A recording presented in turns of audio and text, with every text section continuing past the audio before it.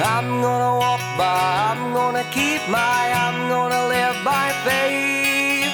Keep the faith, keep the faith, keep the faith, keep the faith. What's up, guys? Brian Ratliff here. Just wanted to say thank you for tuning in to Keep the Faith podcast.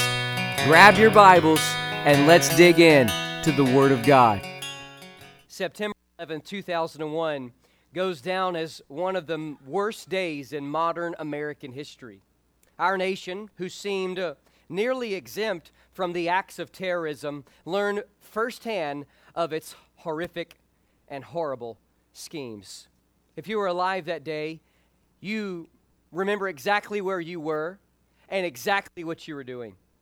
The attacks on the World Trade Center in New York City, the Pentagon in Washington, D.C., and the plane crash in Pennsylvania were a devastating blow with the engraved reality that has been sketched in our minds that no human being is promised complete safety in this lifetime. The way a terrorist acts, by the way, is not out in the forefront of battle. They slip into a nation discreetly, learn the culture completely, master the language thoroughly, and integrate themselves into life daily. Then, when nobody is watching, and when everybody is least expecting it, they reveal themselves and unleash, unravel, and unfold their plot for all to see. You see, just as the hijackers of the planes in 2011 left the people of America in turmoil, pain, and sorrow, Jude is writing in his letter about a similar threat in the ancient world, what I call spiritual terrorism. Please don't misunderstand me today. I believe that the attacks on 9/11 were absolutely horrific, but they do not compare to the threat of false teachers infiltrating the church in Jude's day and infiltrating our church as a whole in modern society. Today, I want to label the title of my sermon with the two words on the screen: spiritual terrorism. And in fact, here's a thought I want to share with you. Spiritual terrorism is one of the greatest acts of the church today. Think about that. Out of all the attacks we see that are coming at our churches, I believe that spiritual terrorism is one of the greatest acts in our world today. And you're like, well, what is exactly spiritual terrorism? What does that mean, Brian, you might ask? Well, that is the question I want to seek to answer very briefly with this thought. In fact, this thought is a little lengthy that I'm about to share with you, but it summarizes, I believe, the content of these verses that we're about to study and the content of my sermon today. Spiritual terrorism, or a spiritual terrorist, is a false teacher who uses imagination, deception, and delusion to lead people astray from the truth of God's Word. Did you hear me carefully? A spiritual terrorist is a false teacher who uses imagination, deception, and delusion to lead people astray from the truth of God's Word. Just like a regular terrorist from a group out of another nation, or perhaps even within our nation today, will mask themselves in disguise and then openly reveal themselves when their plot is being unleashed, we see that this type of attack was at bay in the life of the ancient church in Jude's day. And today I want to share with you three thoughts, kind of pulling out of this key thought today. But the first one is found in verses 8 through 10. And as we read these few verses, verse 8, 9, and 10, we see there's a lot going on in these verses. But the first of three thoughts I want to share with you is this: a spiritual terrorist uses imagination to lead people astray. A spiritual terrorist uses imagination to lead people astray. If you will, a spiritual terrorist is a false teacher or an apostate. Somebody who has been on the very brink of hearing the truth of God's word, and then they reject it and go teach something otherwise. And the Bible says here, remember, Jude is writing by divine inspiration of the Holy Spirit of God, and this is the half-brother of Jesus Christ, writing sometime between 67 and 70 AD, just prior to the destruction of Jerusalem. And he's writing to these believers with great urgency of contending for the faith because of these apostate false teachers or spiritual terrorists have crept in. And in verses 5, 6, and 7, he goes back into the old covenant to give us 3 biblical illustrations of the judgment upon these false teachers. And then in verse number 8, he begins to say, likewise, kind of in similar fashion as verse 5 with the illustration of the children of Israel and Egypt. Then the illustration of these angelic beings. Then the illustration of the inhabitants of Sodom and Gomorrah. He says, likewise, these filthy dreamers. So the question is simply this: who are these filthy dreamers? Are the filthy dreamers the people of Sodom that he's writing about in verse 7? Are these filthy dreamers the angelic beings who fell from glory, as he wrote about in verse 6? Or are these filthy dreamers the Israelites of old who rejected and rebelled against God right before going into the promised land of Kadesh Barnea? Well, I want to draw your attention to verse 4, because I believe verse 4 is connected to verse 8 and reveals to us who exactly these filthy dreamers that Jude is writing about. Remember, he says in verse 4, in verse 3, he says, contend for the faith that was once delivered among the saints. And then in verse number 4, he says, there's certain men crept in unawares. In other words, they've slipped into the assemblies privately. Ungodly men, he says in verse 4, who have turned the grace of our God into lasciviousness, or in other words, the practice of indulging in the flesh and denying the only Lord, God, and Savior, Jesus Christ. So the filthy dreamers are these false teachers. They are the apostates that Jude is writing about, or that in our context that I'm sharing with you about, the spiritual terrorists that are invading the church of the ancient world and that unfortunately have invaded the church of the modern age. And the first way that they lead people astray is by their imagination.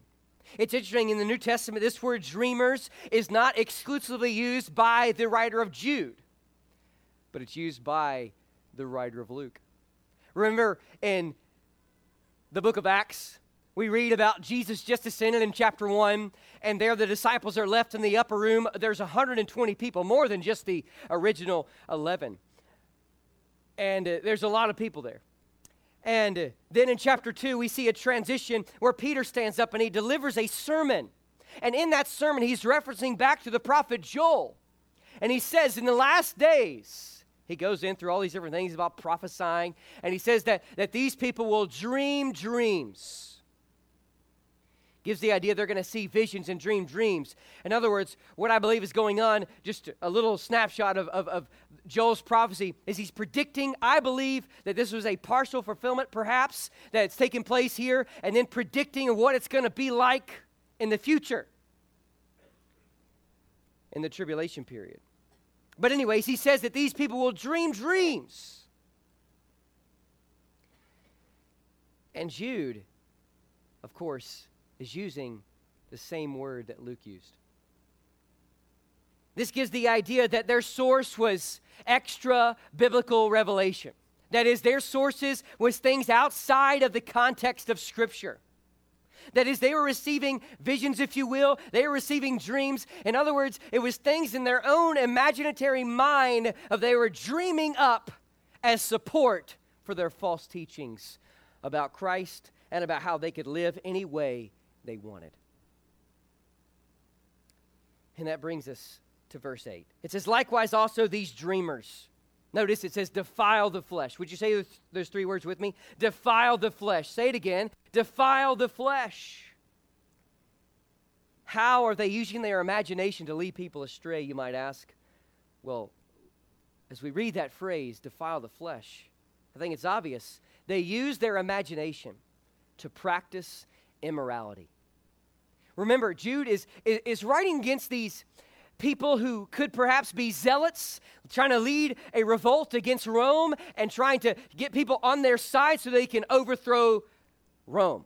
But then he's writing against perhaps these people who are denying the doctrine of Jesus as exclusively being the Son of God, God incarnate, and saying that, hey, we can live however we want to live because God is gracious. It doesn't matter what Scripture necessarily says. God is gracious, He's forgiving, so we can live however we want. And here, defile the flesh gives us a similar fashion that just as these people that were living in Sodom were defiling the flesh, just as these people these beings who fell from heaven were defiling the flesh, we see here that the Bible says that these false teachers are practicing immorality. Now, sure, there's an idea that this is literal physical immorality, but there's also this idea of spiritual immorality, how they are pushing people away from believing the words of the living God. Pushing them away to say, hey, you don't have to believe that Jesus is the Son of God, God incarnate. Hey, you don't have to believe that you have to live a moral lifestyle. They were using their imagination. Things that were not rooted and anchored and grounded in Scripture. They were dreamers. And in fact, one commentator said that the idea of dreamers is they were just in their own sense of reality, a reality that was totally contrary to the Word of God. And I'm here to tell you something today. As I read this phrase, as I think about the idea of these filthy dreamers in Jude's day, I am reminded of the filthy dreamers of our day who are just in their own sense of reality. They are way out in the ozone layer in outer space with what they're teaching and saying, because a lot of this stuff going around in our world today is totally foreign to the book you're holding in your hand. As we read forward, the Bible says that they not only defile the flesh, but it says they despise dominion. Would you say those two words with me? Despise dominion. Say it again. Despise dominion. Obviously, this is a recurring theme in Jude's letter so far about the idea of practicing immorality. But notice another thought here. They use their imagination. They're way out there in outer space to reject authority. They use their imagination to reject authority. Here it says they despise dominion. I'm inclined to believe that this most likely is a reference to the sovereign God of the universe. Surely I know that the dignities in verse number 8 is in correlation with verse number 9, Michael and angelic beings. But I believe that right here, that they were despising more than just angelic beings here. Their authority. We know that God has created the angelic host to have some sense of hierarchy and authority, and they are created to do God's word and to carry out His will. But here, I believe that they're defiling their flesh and despising God's authoritative dominion and His throne. They're rejecting God's authority. May I share this with you? Whenever you lead somebody astray from believing the Word of God into something else, you're not only encouraging them to practice something that is spiritual adultery, but you're also encouraging them to practice idolatry, worshiping a false god.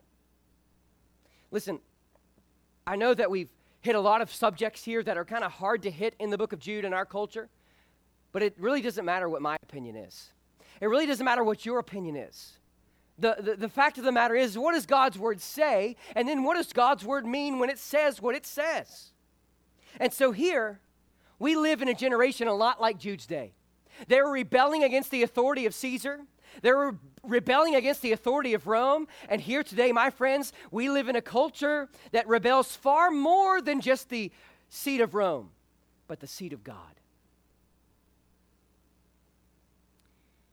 And then that leads us to the last part of verse 8, down to verse 10. How do they use their imagination? I mean, if God is the highest level of authority, we should never reject Him.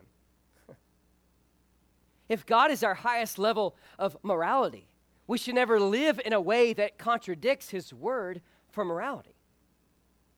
But then, think about this. It says, speak evil of dignities. And then begins to write about Michael the archangel, and then how, in verse 10, they are speaking evil of those things they don't understand. So another thought here is they're using their imagination. Remember, they're way out in outer space here because it's not anchored and rooted in Scripture. They're dreaming up these ideas. Perhaps they were inspired by Satan to live irreverently. They use imagination to not just reject authority and practice immorality, but to live irreverently. And how our culture fails to live with reverence.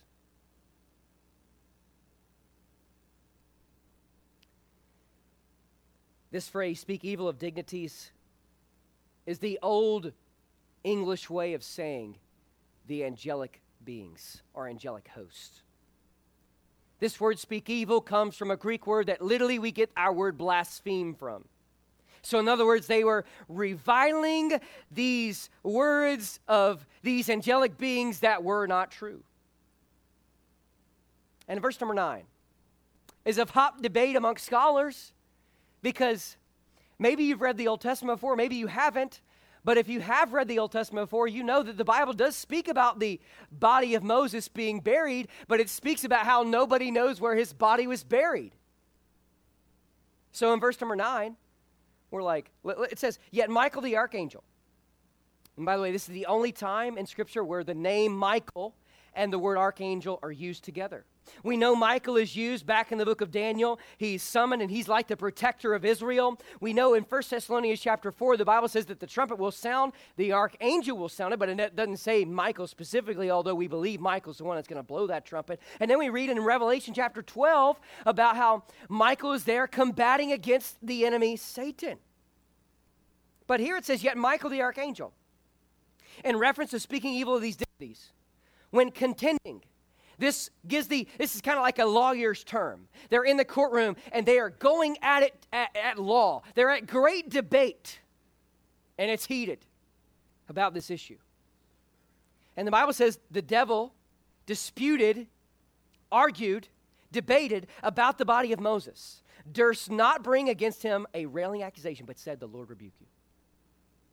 So the question is simply this. If this event is not found in the Old Testament, where is Jude getting this event? Because, listen, I've read the Old Testament. I don't know how many times I've read it. I can't really remember, but I've read it enough times to realize that verse number 9 is not there. 3 church fathers, Clement of Alexandria, Didymus, and Origen, were alive in a day where a document called the Assumption of Moses was accessible. And they say, in the 100s, 200, and 300 AD, that Jude was referencing this document called the Assumption of Moses. It is an extra-biblical reference. This is not uncommon in the New Testament. I mean, Paul references Jannes and the 2 magicians in the days of Egypt who are not mentioned in the Old Testament. Paul cites all these other things, and so just because Jude is citing here does not mean that we shouldn't include this book in the canon. In fact, I think it's interesting, in Jude's day, in the 1st century AD, we know that these Jewish believers would have been obviously connected with the Old Testament, but also the apocryphal writings, the writings within the intertestamental period between Malachi and between the book of Matthew. And so Jude is very possibly using this as an illustration to tell them that they are familiar with, hey, Michael, who's the archangel, you know the story of Jewish tradition, and this is a tradition story in Jewish literature, verse number 9. And he says, you know this story about how Michael, the highest holy angel that God has created, didn't even revile and blaspheme Satan. So the Jewish story is this. Is that Michael and Satan were at this place, and God gave Michael the authority to take Moses' body and to bury it in a place where nobody knew about. But then Satan comes along, and since he's considered the prince of the power of the air, the prince of this age, the prince of this world, he comes to Michael and he says, hey, you don't have the authority to take the body of Moses because Moses was a murderer. He doesn't deserve a respectful burial, so he's mine. And the story goes that Michael looks to him and says, "May the Lord rebuke you." Now, maybe all the details of that Jewish legend and tradition is true, but what we do know is Jude is referencing that story. And the point is simply this, is that there are things in this life that God is the one responsible for judging these angelic hosts. Not you, not me. And that we know that Scripture clearly teaches that God is just, as we looked at last week in verses 5, 6, and 7, and God is going to deliver his judgment to this world, but we are not the ones that are going to bring the judgment of God to this age. God is. Not you, not me. No matter how holy you might think you are, no matter how special, no matter how righteous you might think you are, God is the one who rebukes, and that's final. The Bible says, in correlation to these false teachers, they are speaking evil of the things that they don't even understand. The word for knowledge here is the intellectual knowledge. They don't even understand the things that they're saying. In other words, it would be like this. It would be like me, even though I've never been to your house, but I walk up to say, yeah, old so-and-so, man, their house is just a pigsty. I mean, you walk in and there's like 50 dogs in the house and 50 cats and cat hair, dog you know what, everywhere. And they haven't mowed their grass in 3 years. I'd be speaking about things that I don't know to be factually true. And Jude was saying these false teachers are speaking about things that they don't even know to be factually true about these dignities, these angelic beings. And it says that, and what they do know naturally, he calls them brute beasts. In other words, like living animals. As I read that, I was reminded of Nebuchadnezzar, how when he rejected God and God's authority, he was summoned to live like an animal. But then he says, in those things that they do not fully understand, even though they're talking as if they do, they actually have corrupted their own selves. So let's be careful of the accusations we make, because sometimes those accusations are just somewhere in our own mind in outer space that have no level ground of truth.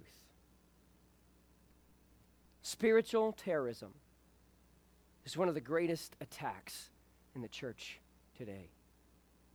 And the first way a terrorist is going to attack in the church is by using their imagination as a source for truth. But it's not. But secondly, found in verse 11, not only are these false teachers using imagination, but secondly, they're using deception. A spiritual terrorist uses deception to lead people astray. It begins in their mind. They begin to think about these things and concoct all these ideas that are not based upon the Word of God. And then what they do is they use those ideas that are way out there in left field to deceive subtly others to get on board with their belief. And in verse 11, Jude, as he does, he likes to do things in threes. In verse 5, 6, and 7, he gives these three biblical illustrations. And in verse 11, he gives us three more biblical illustrations that reveal to us a level of deception that was used in the Old Testament context. He says, woe to them. This is an old English way of saying judgment has already come upon them unless they repent. And listen, it doesn't matter if you happen to be a false teacher. It doesn't matter if you are an apostate, I guess. In fact, until you give up your last breath, there is an opportunity for you to repent and to come to faith in Jesus Christ. And here, it says that these false teachers have gone the way of Cain. You know Cain's story. In the book of Genesis, Cain was fueled by jealousy and envy and hatred, and he killed and murdered his brother, Abel. 1 John writes about this scene. Hebrews chapter 11 writes about this scene.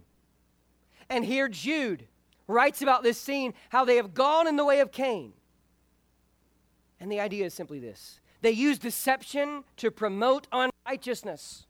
They use deception to promote unrighteousness. Just like Cain, fueled by his jealousy, fueled by his envy and hatred, took another life. These false teachers are fueled with their envy. They are fueled with their jealousy.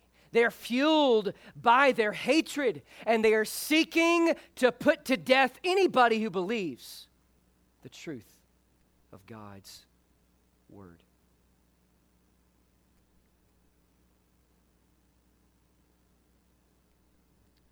That is the way of Cain. And if you call yourself a Christian, if I call myself a Christian, those attributes should not be a part of my life. I think it's obvious that we would say that, hey, a Christian should not murder. And the Bible says, thou shalt not kill, thou shalt not murder. But as a Christian, the way to get to the place where you are a murderer is when you allow jealousy to boil inside you. And that jealousy will turn to envy. And that envy will turn to hatred. Then you will want to put to death those things or that person.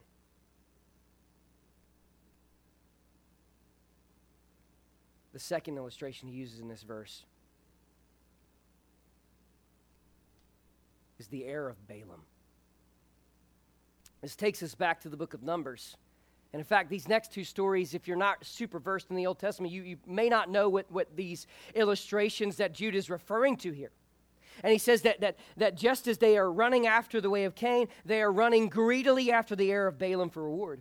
And in Numbers chapters 22 to 25, we see the scene in which Balaam arises. And the interesting thing is Balaam was not a false prophet. He was a true prophet, but he began to backslide. And his story reminds us of covetousness. Cain's is about unrighteousness, but Balaam is about covetousness, about how these false teachers use deception to promote covetousness. And so here, the king of Moab, Barak, I think I'm pronouncing his name right and getting it all right, but anyways, he calls him to all these different mountains to pronounce. He wanted him to pronounce a curse upon Israel, and in fact, he pronounced a blessing. And he was going to be rewarded, but then the king just says, nah, you're not going to be rewarded now. And so sends him away, and Balaam is furious. And so he figures out how he can still get that reward. And he coerces Israel into practicing immorality, intermingling with these nations that they were commanded not to intermingle with, and then practicing idolatry. And then he's riding his donkey. Maybe you know this part of the story, because 2 Peter talks about it. And as he's riding his donkey, the donkey apparently sees an angel, but he didn't. And his donkey, after he hits him a few times, his donkey begins to speak. It's amazing sometimes that when we're in a crazy place, God will do crazy things to get our attention. And he did that with Balaam. And it reminds us that when we are full of greed and lust and covetousness, we will do anything to get what we want. And here, let us not use the pulpit. Let us not use the church to stuff our own personal pockets full of greed, full of lust, and full of covetousness. Because this deception lies behind the false teachers, and they're seeking to get people to live unrighteously and to live in a way that is full of lust. But then the other one here is perishing in the gainsaying of Korah. Or Korah. This takes us, it's interesting, the chronology here is a little off with Jude's mindset, but that's not really the point here. His point, thirdly, here in this section is not just unrighteousness and covetousness, but they use deception to promote rebelliousness. And here we see that in Numbers chapter 16, Korah, who is related to Moses and Aaron, but not down the exact family line where God said that the Levites will be from. And Korah gathers 250 other people on his case and on his cause to rebel against the authority figures God placed.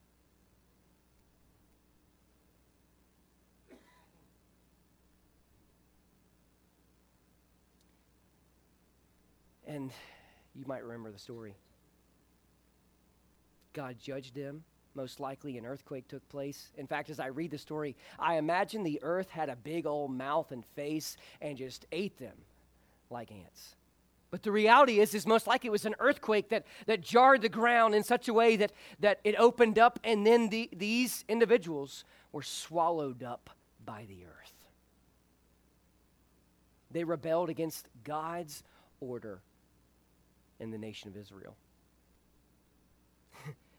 It's interesting that we see a generation of people who are living in a way that's very like Cain, living with hatred and greed like Balaam, and living with rebellion like the people of Korah. And today, my friends, there's this idea within the modern church where these false teachers are stepping in, trying to lead people astray, to practice things that are contrary to the Word of God, to live in a way that, hey, you can lust after whatever you want, desire anything, and then you can rebel against the authority of the actual local church. The highest authorities in the church, God established as elders. And for us to rebel against the elders in the church would be literally to rebel against the authorities God has placed in the church. Now, that does not mean that elders like myself can't stumble and fall, and when I am in the wrong, that is when I am to be confronted. But when somebody like myself is not in the wrong, and it has biblical foundations behind what is being promoted and said, we are not to rebel against that authority. A spiritual terrorist will creep inside a church to use deception to lead people astray. A spiritual terrorist will use imagination to lead people astray inside the church. But thirdly, today, I want to share with you from verses 12 and 13. But keep in mind, spiritual terrorism is one of the greatest attacks on the church today. Thirdly, and finally, Jude transitions to natural illustrations. He's been using these biblical illustrations. He's been using verse 5, 6, 7, and verse number 11. But now in verses 12 and 13, he looks to the natural world and uses the natural world to condemn the false teachers. And so thirdly, a spiritual terrorist uses delusion to lead people astray. You see, it begins in your mind. You begin to be way out over here in outer space, and you have literally no foundation for what you're saying, no support. Then, in order to try to gather support, you deceive. But then you enter into a state of delusion where you are just totally, you're gone. And then you try to get others to be just as deluded as yourself. And so Jude looks in the first part of verse 12, and notice here it says these are the spots. I want to zoom in and focus on the word spots. Would you say that with me? Spots. Say it again. Spots. He says these are spots in your feasts of charity when they feast with you, feeding themselves without fears. I thought about this phrase. Check this out. They use delusion because they are egotistical. They're all about themselves. In fact, it's very obvious that Jude might have in his mind the prophet Ezekiel, where he's condemning those false preachers and pastors and prophets. This word spots, it comes from an original word that gives the idea that it is a hidden reef in the shore that cannot be seen, that when a ship goes across it, it leaves a great blemish and spot on the boat.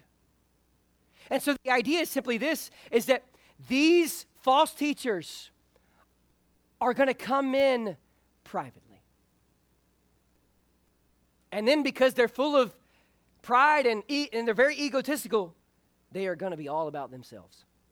Notice it also says the Feast of Charity. This is the love feast in the old ancient church. You see, in the old church, in the ancient church, in the primitive church, if you will, everything was a lot different, and it was not as quite sophisticated and what I would say professional like today. In fact, they met in the home.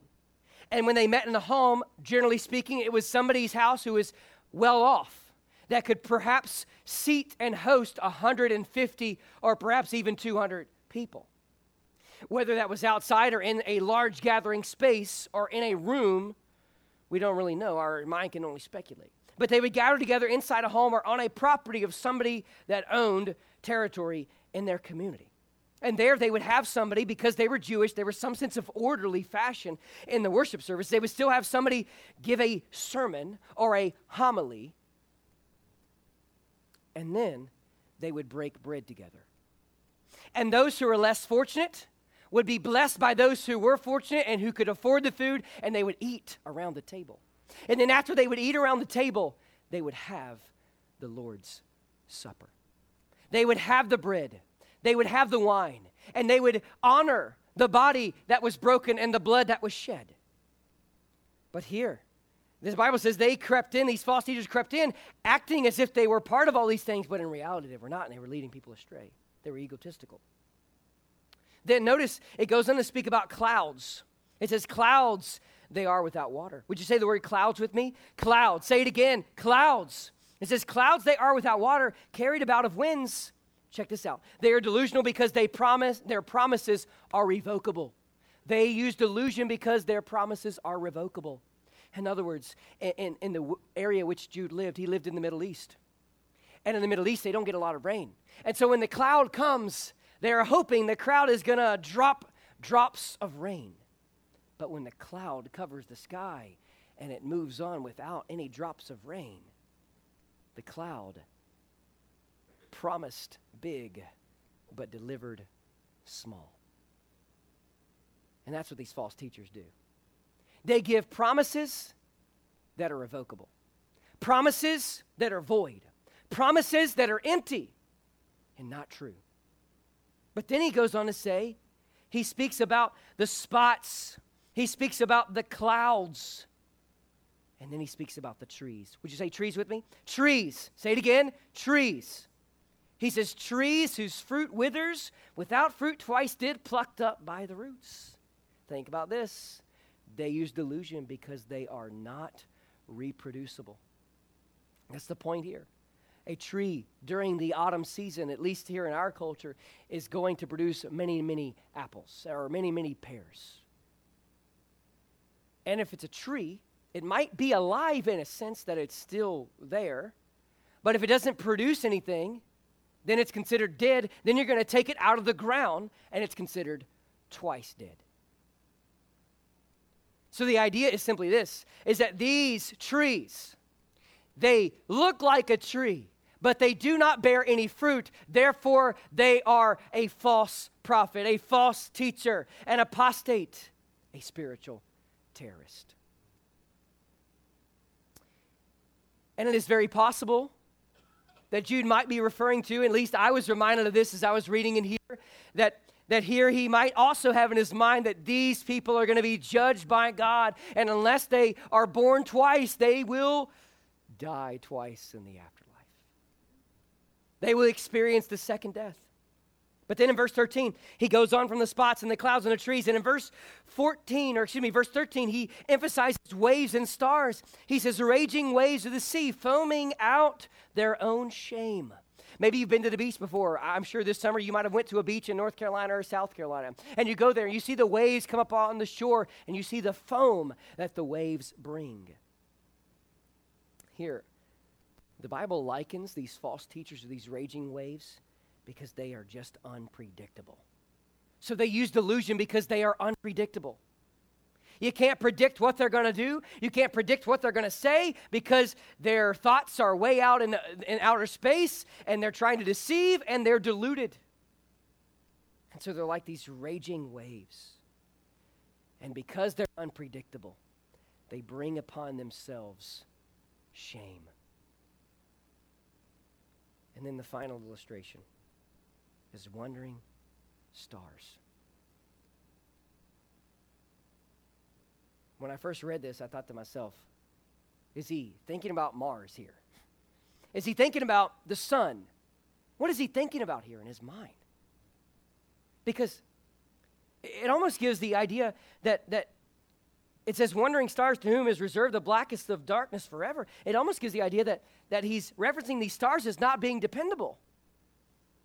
And that's the fifth thought here, is they use delusion because they are undependable. But the idea is he's not talking about a sun that is fixed in place, not speaking about an earth or a planet that is fixed in place in the orbit, but speaking about a shooting star or a comet or a meteor. That it goes along the scene and is only seen for a little bit and then it vanishes away off into the darkness of space. Remember, in the ancient world, they weren't like us. They didn't have all these nice high-tech phones. And they can say, hey, Siri, give me directions to Clearbrook Baptist Church, and Siri will give you directions, or if you have Google or whoever you might have. Their source of directions was looking up at night and seeing the stars. And those stars that were out there that could be seen every single night were dependable. They were reliable. They were full of trust. But this comet or this shooting star or this meteorite or meteor could not be trusted because it was undependable. They're deluded. They're deceived. And they're imagining things that are not true. Have you ever heard of the legend of the Trojan horse? It was first mentioned in the Odyssey and describes the epic battle when the Greeks overtook the city of Troy. After a 10-year warfare to conquer the city, the Greeks finally drew up a scheme. I mean, it was risky, but it just might work if it was carefully done to the T. Supposedly, they provided a gift, a large horse that was built by wood, as a gift to the inhabitants of Troy. And it was actually a gift to the goddess Athena, which was a means to atone their previous desecration of the goddess's temple. And as they gave that gift, it was a peace offering to let the Grecian army and fleet ride off into the sea safely. The people of Troy embraced the gift and watched them sail off into the seas and brought the gift inside the gates and closed the gates. And then at nighttime, they all went to bed. But guess who got out of the Trojan horse? Some of the military men from Greece. And they unlocked the gates. And the fleet that supposedly left came back and invaded the city to its demise. I say that to say this. Beware of the Trojan horses in the church. Beware of the spiritual terrorists who are invading our churches today. They're false teachers, they're false prophets, and they're apostates. And God's word here in this book is summoning them to repentance. And today, you might be a pseudo-believer. You might have never experienced the life-changing power of the gospel. And today, my friends, no matter where you stand, if you're a raging apostate, if you're a raging false prophet, or you're just a normal, average unbeliever, there is an opportunity for you to come to faith in Christ. And so we invite you, if you don't know Jesus, to come to faith in him before it's eternally too late. Spiritual terrorism is one of the greatest attacks on the church today. What's up, guys? Brian here again. Just wanted to say thanks again for tuning in to today's episode. You can check out this full message at PastorBrianRatliff.com or Apple Podcasts or Spotify Podcasts. Keep the Faith is a ministry of Clearbrook Baptist Church in Roanoke, Virginia. If you're free one Sunday or Wednesday, we'd love for you to join us for worship. Until next time, God bless. I'm gonna walk by, I'm gonna keep my, I'm gonna live live by faith. I'm gonna walk by, I'm gonna keep my, I'm gonna live by faith. Keep the faith, keep the faith, keep the faith, keep the faith.